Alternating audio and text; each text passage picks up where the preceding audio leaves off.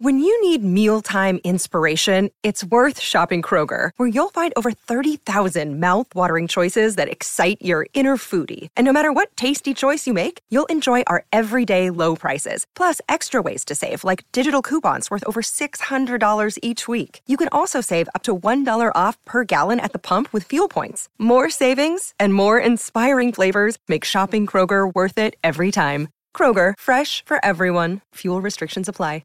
Hi, this is Julie Newmar, and you are listening to TV Confidential. What's that? Counterfeit currency emanating from this bank? It's impossible. Just answer me a question. Have there been any recent changes in personnel? Nothing whatever, Batman. Except, of course, our chief teller. He went out for a sandwich at noon and didn't return. He did send in a substitute, I'm pleased to say, Mr. Glee. That's him over there. He had references, of course. Of course, Batman. Impeccable. Good afternoon, Mr. Glee. I'm Batman. Obviously, sir. Ed Robertson, along with our guest Lawrence Montaigne. Lawrence has appeared in 25 films and more than 200 television episodes of such classic shows as The Fugitive, Batman, Voyage to the Bottom of the Sea, and, of course, Star Trek, the original series. Lawrence is also the author of A Vulcan Odyssey, the story of his life and career in and out of the film and television industry, and The Guardian List, a novel. Both The Guardian List and A Vulcan Odyssey are available at Amazon.com and wherever books are sold online. This conversation originally aired in August 2012 on TV Confidential. Lawrence Montaigne passed away in March 2017. Lawrence, in our previous segment, we were talking about one of your early roles with Four Star Productions, in which you played a gold smuggler on an episode of Amos Burke. And there's no way they could have known this, but that was not exactly a stretch for you. I mean, you actually did work as a gold smuggler while you were overseas. That's the truth. I didn't have to do much research. With that role. Yes, through one coincidence after another, I was in Italy, but I did get the chance to meet a guy in Switzerland. In fact, I was in Madrid, and I was waiting to audition for a film, The Thin Red Line, in Madrid. And I got a call from a guy in Geneva, Switzerland. And he said, can you come to Geneva? I'd like to talk to you about a project. And I said, well, all right, I've got time. And so I got on a plane and I flew to Geneva, Switzerland. I met this guy. We sat down and we started talking. And he's asking me a lot of personal questions. And finally, I said, what is this all about? I mean, what are we talking about? Are we talking about a film or something? He said, no. He said, we're talking about smuggling gold. And as casually as, let's have coffee, Yes. And I'm like, okay. And all of a sudden, the wheels started going around in my head. And I thought, wow, this would be great. And he started talking money, and he was talking big money. And he said, I'd like you to take a trip with a load of gold and travel out to the Far East and get a feel for what this is all about, because we'd like you to recruit people for us to be mules, okay? So they sent me out to the Far East, and of course everything that could go wrong went wrong. And I'm not going to bore you with it right now, but it was a disaster. It's a comic. I didn't get caught. Yeah. And fortunately, in those days, you didn't have metal detectors to go through at airports. Exactly. You didn't have people feeling you up and touching you all over. There was nothing like that. Yeah. So I had this jacket that was under my shirt, and it had pockets in it, and in those pockets were ingots of gold, kilo ingots of gold. So if you stood and looked in the mirror, you would never know that I was carrying all this gold. I mean, it was almost 80 pounds of gold. But you're a big guy, and you can distribute it. Yeah, it was distributed evenly over my body. The only bad part about it is when you got on the plane and sat down, the gold, it was also part of it was resting on your legs, and it cut off circulation. Yeah. So you had to constantly be getting up and walking around, you know. But like I said, everything that could go wrong went wrong. Yeah, but and we I won't... did get to Singapore, and I was able to unload, and I did learn about it, and I made a number of trips, and then the guy who I had met in Switzerland, he took a load out to Singapore, and on the way out there, he got caught, and ended up in Bangkok, in prison, in house arrest in the hotel, and they sent me out to get him out. And that's another part of the story, because I had to smuggle him out. Yeah. So smuggling gold in and smuggling him out made for a very interesting story. But it was a lot of fun, and it was very nerve-wracking. Yeah. But I lived through it, you know, and makes for good reading. Makes very good reading. And A Vulcan Odyssey by our guest this hour, Lawrence Montaigne. You can find A Vulcan Odyssey at Amazon.com, BarnesNoble.com, and where books are sold online. You mentioned before, when you came back to the States in the mid-1960s, you know, you found... 63. 1960. The week before the assassination of President Kennedy. I'll always remember it. Oh, wow. Yeah. Wow. Well, you mentioned, not long after, returning in November 63, you came to know Murray Golden, and it was as a result of Murray Golden that you got the attention of Irwin Allen Productions, and you describe your work. You did all the Irwin Allen shows in the mid-1960s, Voyage to the Bottom of the Sea, Time Tunnel. I guess the one you didn't do was Lost in Space, but you describe your time with Irwin Allen as both the high point of your acting career and the low point. How could that possibly be? It was very interesting because what happened was I had worked for Allen.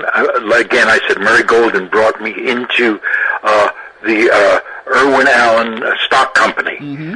And so I was able to do a number of shows, Voyage and all these shows, and Time Tunnel.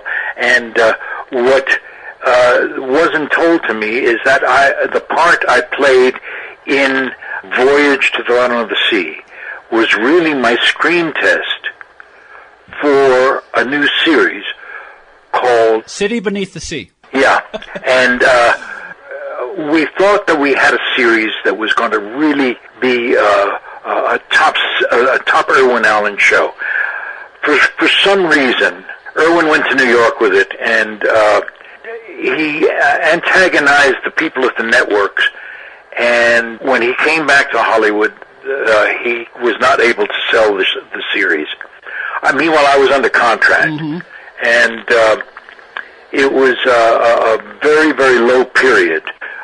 And Irwin had decided he was going to make the film, and he decided that the people who were in the cast all had to be replaced.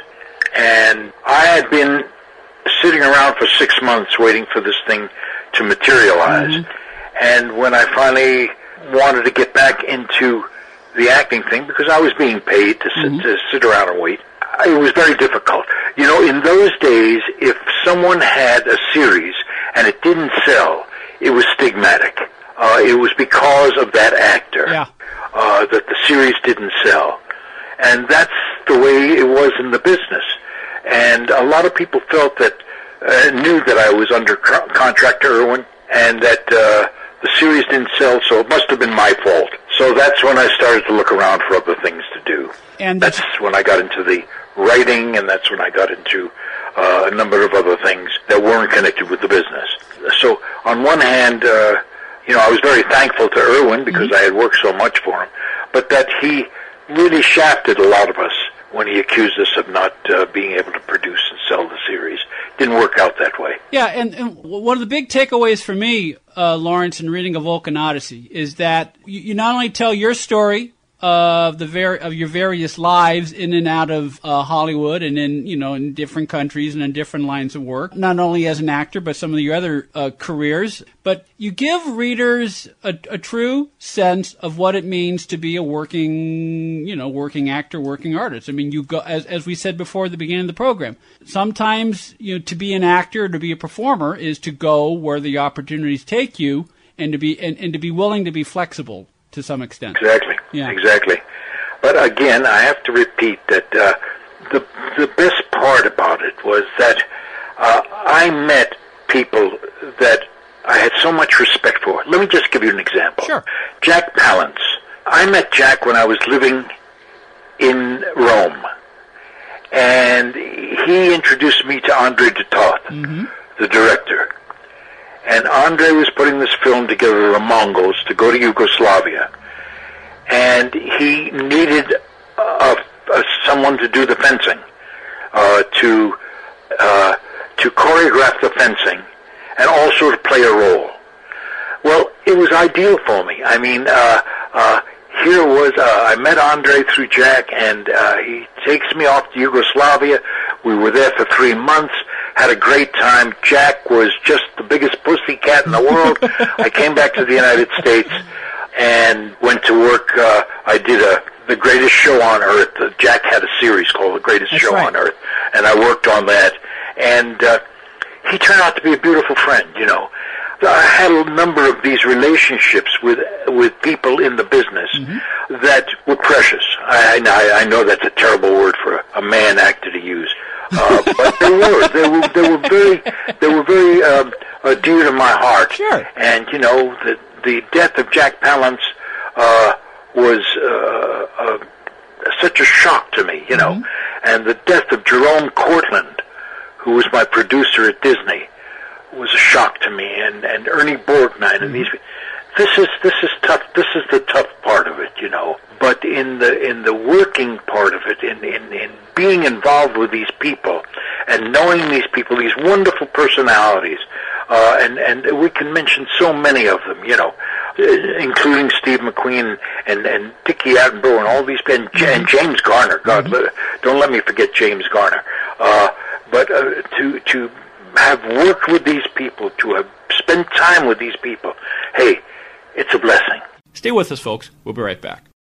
Another day is here, and you're ready for it. What to wear? Check. Breakfast, lunch, and dinner? Check. Planning for what's next and how to save for it? That's where Bank of America can help. For your financial to-dos, Bank of America has experts ready to help get you closer to your goals. Get started at one of our local financial centers or 24/7 in our mobile banking app. Find a location near you at bankofamerica.com/talktous. What would you like the power to do? Mobile banking requires downloading the app and is only available for select devices. Message and data rates may apply. Bank of America N.A., member FDIC. Before we say goodbye, we began this conversation by talking about Ston, one of the two roles that you are most remembered for. How did you come to recreate Ston 40 years later? It was so weird because I got a call from the producer. And he said, we'd like you to do the part of Ston. And I said, well, what are you talking about? And they said, the writers wrote the part of Ston in this movie called Of Gods and Men. And we'd like you to do it. I said, Jesus, I did that 40 years ago. They said, yes, but this is written so that it's 40 years later. And I said, wow. So they brought me into L.A., and I got the script and I read it, and it was minuscule. I mean, it was really small. Sure. But the director was actually an actor, and he was appearing in his own show. Yeah, and he said, I don't want to do this. I just want to direct it. So they handed me the script with all these lines that I'd never seen before, and they said, here, you're going to do all the lines that the director had. And I said, well, I can't do that. I can't remember lines. I had trouble remembering, my name, and you want me to do... So they did cue cards for me, and they wrote up the cue cards, and that's how I happened to do it. And it was a lot of fun, and unfortunately it didn't get the greatest airing in the world. It was on the internet, and that was the way it was presented to the public. But it deserved better. It really did. But that's how I ended up doing it. It was fun. I'd like to recreate a lot of the roles I did 40 years later. Final. What was it like working with Nichelle Nichols? Nichelle? Yeah. Yeah. Well, I got a chance to kiss her because I marry her in that show, and it was kind of neat because she's a pretty good kisser, Mm-hmm. and but I'm not the only one that says that. Yeah. But she was great. She was a lot of fun. I see her at different conventions too. It's very nice. And you can see Lawrence at the official Star Trek convention, which will be held August 9 through 12th at the Rio Suites Hotel, 3700 West Flamingo Road in Las Vegas. That's coming up August 9th through August 12th. For more information, go to creationent.com, www.creationent.com, and you can meet Lawrence, and I'm sure he'll be signing copies of A Vulcan Odyssey. And if you can't make it to Las Vegas, you can find A Vulcan Odyssey at Amazon.com, BarnesandNoble.com, wherever books are sold online. And you can also find The Guardian List at Amazon and through Kindle, and as well as LawrenceMontagne.com, Lawrence's website, LawrenceMontagne.com. Lawrence, this has been a lot of fun. It's been good reconnecting with you. And hey, thank you so much, Ed, and I appreciate your putting me on and giving me a shot, Lawrence Montagne, the actor known around the world for playing both Stonn and Decius on the original Star Trek, as well as Haynes in The Great Escape, and many other movie and TV appearances. Our conversation with Lawrence Montagne originally aired in August 2012 on TV Confidential. Lawrence Montagne passed away in March 2017. Lawrence's autobiography, A Vulcan Odyssey, as well as his original novel, The Guardian List, both available at Amazon.com, where books are sold online. The next edition of TV Confidential will premiere next week on this station at the usual time. Our guests will include award-winning actress Louise Sorel. Hope you join us for that. In the meantime, Ed Robertson, Tony Figueroa, Donna Allen, Phil Grace, and Greg Erebar, thank you so much for listening. Stay healthy, stay safe.